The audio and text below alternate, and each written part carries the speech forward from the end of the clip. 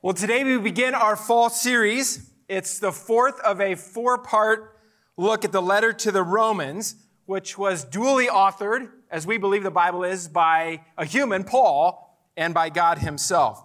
And if you remember, over the past 4 years, we've examined Romans 1 to 4 back in the fall of 2017, Romans 5 to 8 in the fall of 2018, Romans 9 to 11 in the summer of 2019. We've called those series anchored in the gospel, transformed by the gospel, and called to the gospel, respectively. And today, we're beginning the fourth and final series entitled Living Out the Gospel. And it covers Romans 12 to 16. It deals with the application of the gospel's power in the lives of Jesus followers who are members of his church, his holy people. Here are some themes that we're going to cover about the gospel. Its effect on our relationships within God's family, its effect on our use of spiritual gifts, our response to government authorities, the centrality of love in a dying world, preferring others' needs and views over our own, the damage of judging other people's motives, the priority of gospel witness, and the blessing of diversity in the body of Christ. I didn't make those up. Not for fall 2020. They're right in Romans 12 to 16. But today we're going to start our series in unique fashion. Since we've covered the first 11 chapters over the course of 3 years and covering a whole host of topics, there's quite an extensive foundation for our series. And so in light of that, I'd like to spend this morning preparing us for the fall, September through the end of November. And in order to do so, I'd like to give you an overview of where we've been and what that provides for where we're going. So yes, I'm going to be preaching 11 chapters this morning. I've never done that. Sit back and enjoy the ride. Turn your Bibles, if you would, to Romans. I hope you have a copy of the scriptures, a hard copy preferably. I'll get to that in just a moment. If you don't have one, we'd be happy to give one to you as a gift. Our hosts have that here. Just raise your hand and we'll put that in your hand, or on loan if you have a Bible at home and didn't bring that. Romans is where we're at. At the end of the service, as you exit, you're going to be receiving a very helpful summary of Romans 9 to 11. Look at those bright colors there. This will be great, and this will cover the passages that we have explored over the course of the past 3 years. You'll find this handy, so individually or as couples, I would encourage you to take one. We'll have that online as well, available for you. You just need to be signed up for our Grace Polaris emails, gracepolaris.org/update, and you'll be getting that in digital form this week. Thanks to Tyler Mitchell for his hard work in putting that together. Tyler works for us in communications. So in light of that, you don't have to write everything down that you're going to hear this morning. You might write down a few key thoughts or references. You can do that on the back of your worship program. And again, I hope you pick up one of those as you come in. Romans chapter 1. If you have a hard copy, all the better. Here's why. Research actually shows that we read print material differently than we do on our devices. That we read more intently print material. That we read for longer. More importantly, perhaps for this morning, a hard copy allows us to see the context. Usually a couple of chapters when we open up the Bible, and devices don't really enable us to do that. And this morning, in particular, context and flow is important in order to understand the message of Romans. But having said that, whatever you have, device or hard copy, pull that out and follow along in the letter to the Romans. Romans, as many have noted, is the most comprehensive summary in the Bible of the gospel, the good news. Romans tells us who God is, who we are, why we're lost, what God has done, who Jesus is, what salvation is, who the Holy Spirit is, how he changes us, to whom we belong, and how we should live. Some have said that Romans is the Fort Knox of the gospel.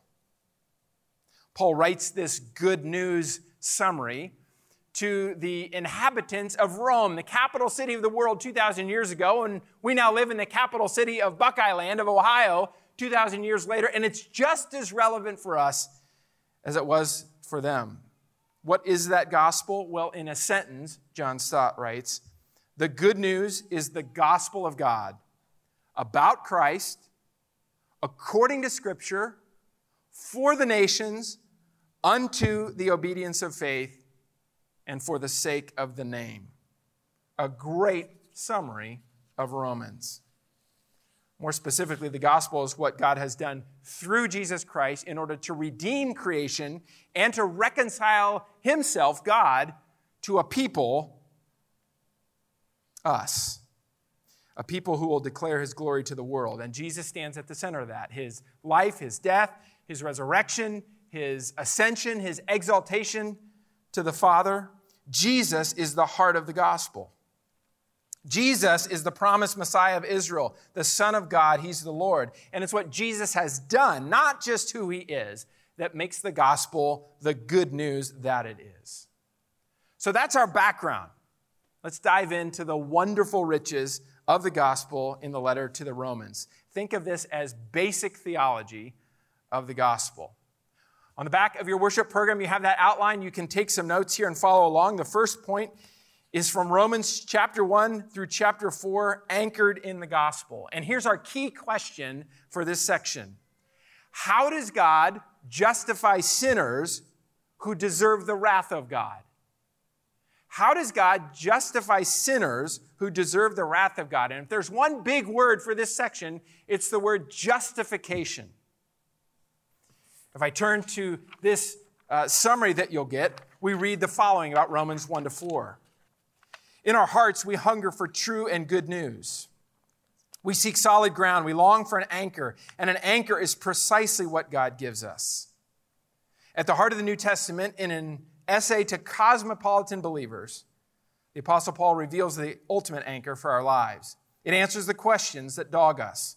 It offers the solution that attracts us. It reveals the foundation God embodies for us. What is that anchor? It is the good news of what and whom God has sent our way. Yet it's more than an answer, it's a person. He's the only anchor that holds. Paul begins Romans chapter 1 by outlining the fact that he is a missionary as well as a theologian. He's taking the gospel to the nations because God has called him to go with the gospel to those nations. This is a missionary theology. If there's one key word to summarize Romans chapter 1 as Paul introduces his letter, it's the word gospel. And we see that especially in verses 16 and 17 of Romans 1. Paul writes, "For I am not ashamed of the gospel, because it is the power of God that brings salvation to everyone who believes, first to the Jew, then to the Gentile. For in the gospel, the righteousness of God is revealed, a righteousness that is by faith from first to last, just as it is written, the righteous will live by faith." Key word, Romans 1, gospel. And Paul introduces that here. Later on in chapter 1, Paul begins to address the problem of the nations, of the Gentiles, including most of us in here. And as we move to Romans chapter 2, he addresses his own people, his fellow Jews. And he says that not only are the Gentiles guilty before God, but you moralistic fellow Jews of my people, you are guilty too. Key word of Romans chapter 2 is the word guilt. We see that in verse 5. Romans 2:5 says, "But because of your stubbornness and your unrepentant heart, you are storing up wrath against yourself for the day of God's wrath, when his righteous judgment will be revealed." No matter how good your life is, no matter how much you attempt to please God, you can't. You're guilty, Jew and Gentile alike. Keyword Romans 2, guilt. Romans 3 makes the case that that's true of the whole world. But Romans 3 makes a pivot because it describes the answer of God to the guilt of the world, including you and me. And the answer, key word for Romans 3, is grace. Gospel chapter 1, guilt chapter 2, grace chapter 3. Here's what we read in Romans 3, 23 and 24. "For all have sinned and fall short of the glory of God." That's all of us. "And all are justified freely by his grace through the redemption that came by Christ Jesus." The grace of God is displayed in Jesus Christ for the offer of salvation to the world. Paul describes in grandeur what that means for you and for me. Gospel chapter 1, guilt chapter 2, grace chapter 3. And Paul concludes this section with an example from the life of Abraham of what our response ought to be. And it's the word faith. We find that in Romans chapter 4, verse 5. Romans 4:5, however, to the one who does not work, but trusts God who justifies the ungodly, their faith is credited as righteousness. When Paul uses the word work here, he's talking about our efforts to somehow please God on our own, to somehow do enough or show enough to God that he'll say, you're okay, you're good. Nothing more is needed. But Paul says no, faith is needed. As one writer says, faith is not primarily agreement with a set of doctrines, but trust in a person. Believing is not something we do in the sense of works, but is always a response, an accepting of the gift God holds out to us in his grace. Big theme for Paul in Romans 1-4 is the theme of justification. And here's what justification is. It's how God declares sinners righteous by his grace through their faith in the work of Jesus on their behalf. Jesus is our substitute and does for us what we cannot do for ourselves. Jesus died for us so that we might live for him. There it is, Romans 1-4, anchored in the gospel, how God justifies us. From there, we move to the second section, transformed by the gospel, Romans chapter 5-8. And the key question here in this section is this: how does God change justified individuals into holy reflections of his Son? How does God change justified individuals into holy reflections of his Son? Big word for this section is the word sanctification. It means the process of being made holy. As we read in that same guide that you can pick up on your way out, rescued, accepted, redeemed, exonerated. These words offer an inexpressible relief to anyone in need. That's true in the physical realm, but even more incredible in the spiritual realm. And that's precisely what Romans 5-8 declares is true for those who place their trust in Jesus Christ. God grants every believer a new status, a new belonging, new desires, new empowerment, new security, and a new hope. A total transformation from the inside out. And how that happens, Paul describes in Romans 5-8.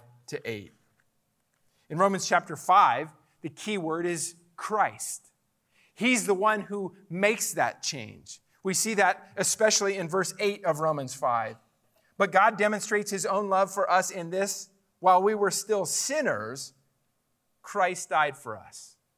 Many would claim to do many good things for someone else, even at great sacrifice. But Jesus Christ dies for his enemies, you and me, those who stand with our fists shaking at God. Keyword Romans 5, Christ. We see that again in verse 19 of that same chapter. For just as through the disobedience of one man, Adam, the many were made sinners, you and me, so also through the obedience of the one man, Jesus, the many will be made righteous. Paul moves into Romans chapter 6 then and describes this exchange, this death to sin and self, this being alive to Christ. Key word in Romans chapter 6 is the word change. We see that perhaps foremost in verse 13, where Paul writes to the readers, "Do not offer any part of yourself to sin as an instrument of wickedness, but rather offer yourselves to God as those who have been brought from death to life, and offer every part of yourself to him as an instrument of righteousness." You're all a slave, Paul says. The question is, who's your master? It used to be sin and self, but now your master is Jesus Christ. Let him work the change in your life. From there, Paul proceeds on to chapter 7, a great chapter and often confusing for people. In chapter 7, Paul has a kind of flashback where he looks back on his life as a Jew without Christ and looks back at the situation of Jews and people in general who are without Christ yet trying to please God on their own. And he expresses the futility of those efforts. The key word in Romans chapter 7 is the word power. Who has the power for me to live as I ought to before God? And Paul expresses the despair of trying to do so on his own. But as chapter 7 ends, you can tell Paul is coming to an answer because there is an answer to that question of power. And we find that in chapter 8 of Romans. The key word is Spirit, as in the Holy Spirit. Look at verses 1 and 2 of Romans chapter 8. Therefore, there is now no condemnation for those who are in Christ Jesus, because through Christ Jesus, the law of the Spirit who gives life has set you free from the law of sin and death.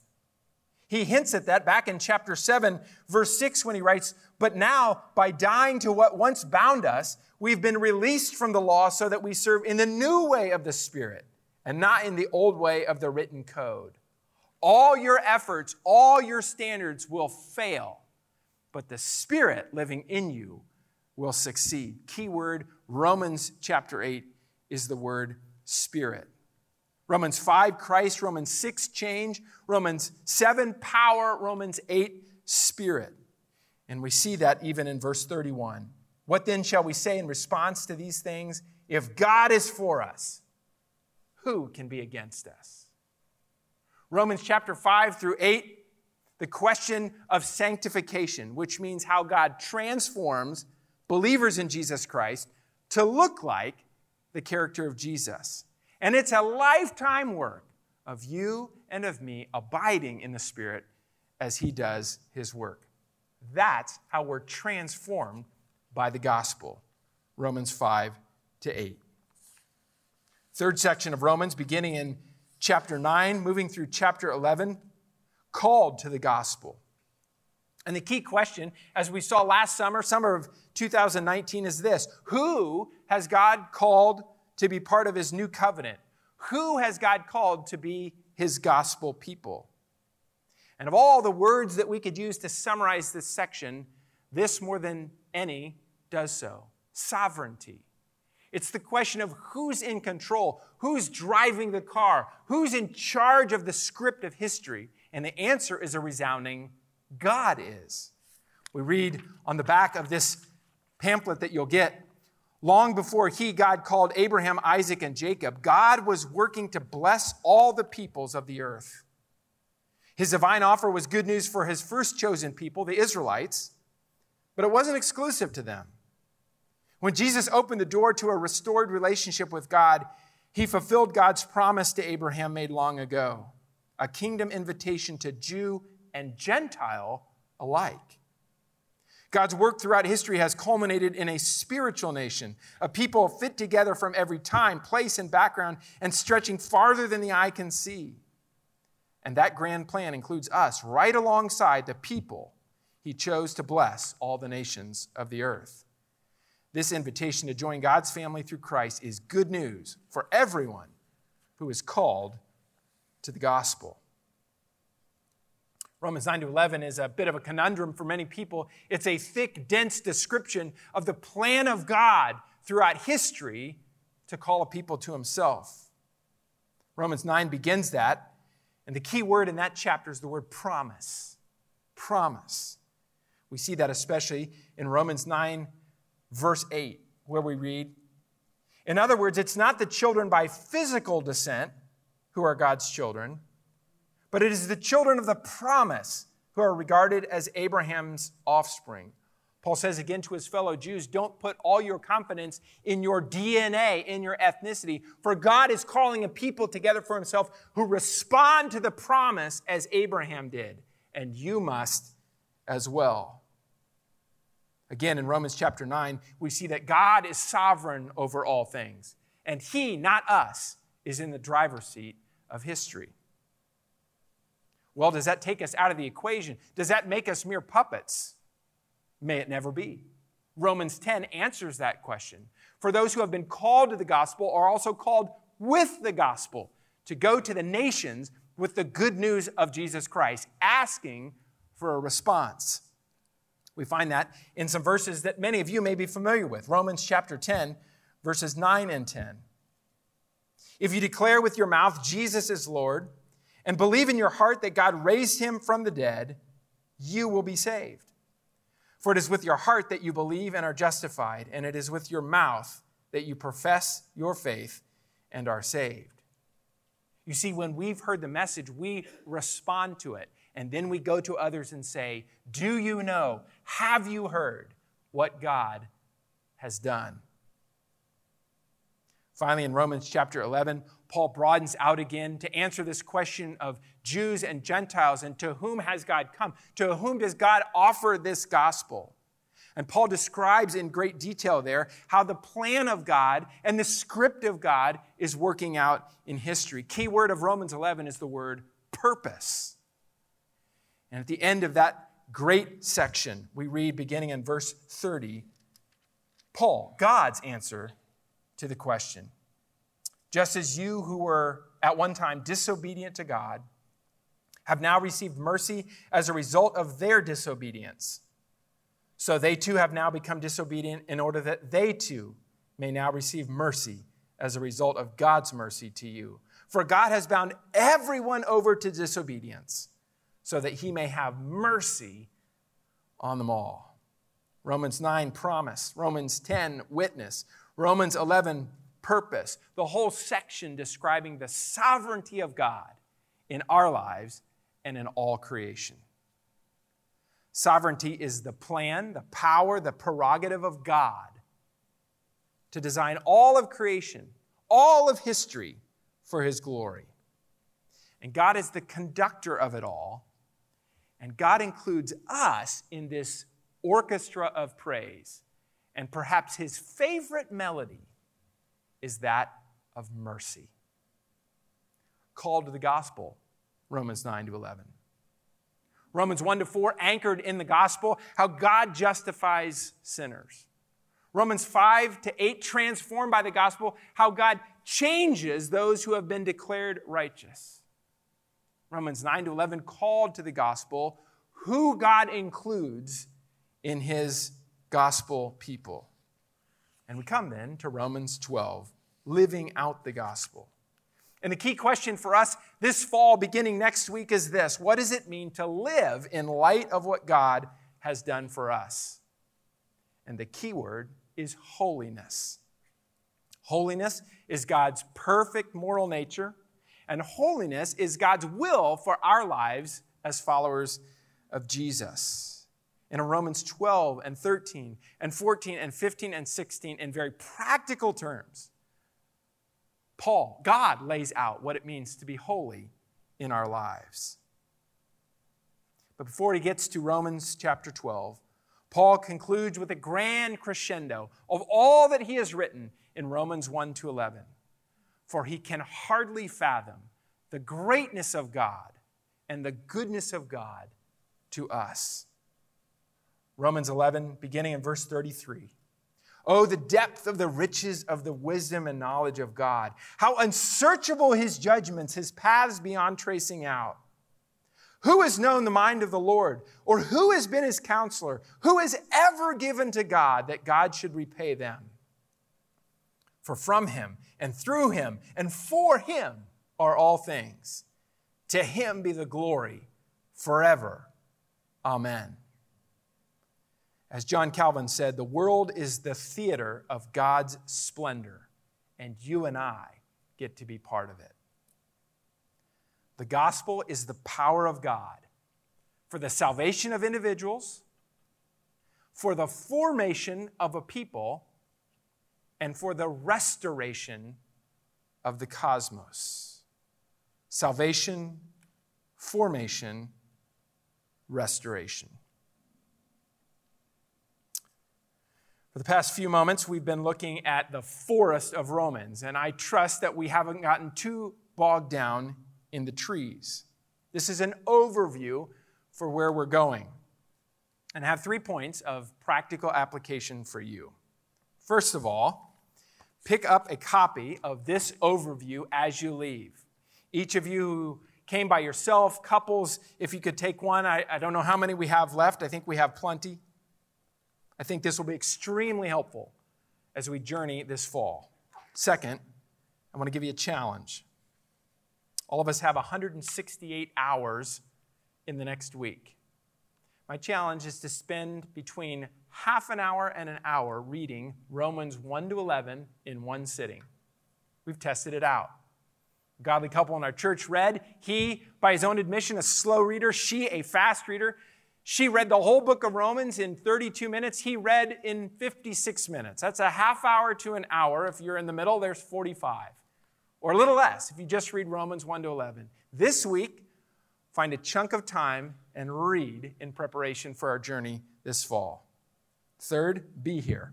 Be here next week. Be here this fall. Make it a priority to be in our worship services, online if you have to, in person if you can, as we see what God has done in the gospel. I can hardly think of a more timely section of Scripture to tell us how we ought to live in such a time as this. I'd like to close our time with two pointed questions. These past few moments may have seemed like a bit of a cognitive or informational Bible study, but the book of Romans really has to land personal, transformative for us. Because the gospel is not primarily to be admired, though it's spectacular. The gospel is primarily to be embraced.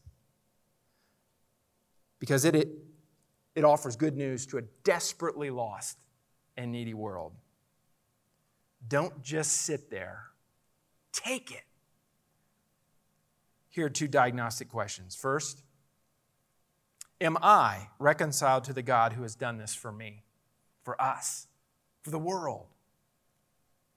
Have I personally, consciously, definitively embraced the gospel of Jesus Christ? Do I know God through Jesus? Because here's the deal. Next week we begin Romans chapter 12. And Romans 12 and following is full of all kinds of commands and instructions and proper responses. It's what we call the imperatives of the gospel, what God would have us, tells us to do. But the truth is, you cannot live Romans 12 to 16 if you aren't reconciled to the God of Romans 1 to 11. Romans 1 to 11 tells us what God has done so that what he does in us can be lived out to see. Are you reconciled to the God of the gospel? Second question. If I'm reconciled to God, how then should I live? And that's what Romans 12 to 16 is all about. And if you know God through Jesus Christ, then you and I will be desperately interested to find out how he wants us to live. So what about you? What are your answers to those two questions? Do you know God? That's the first order of business.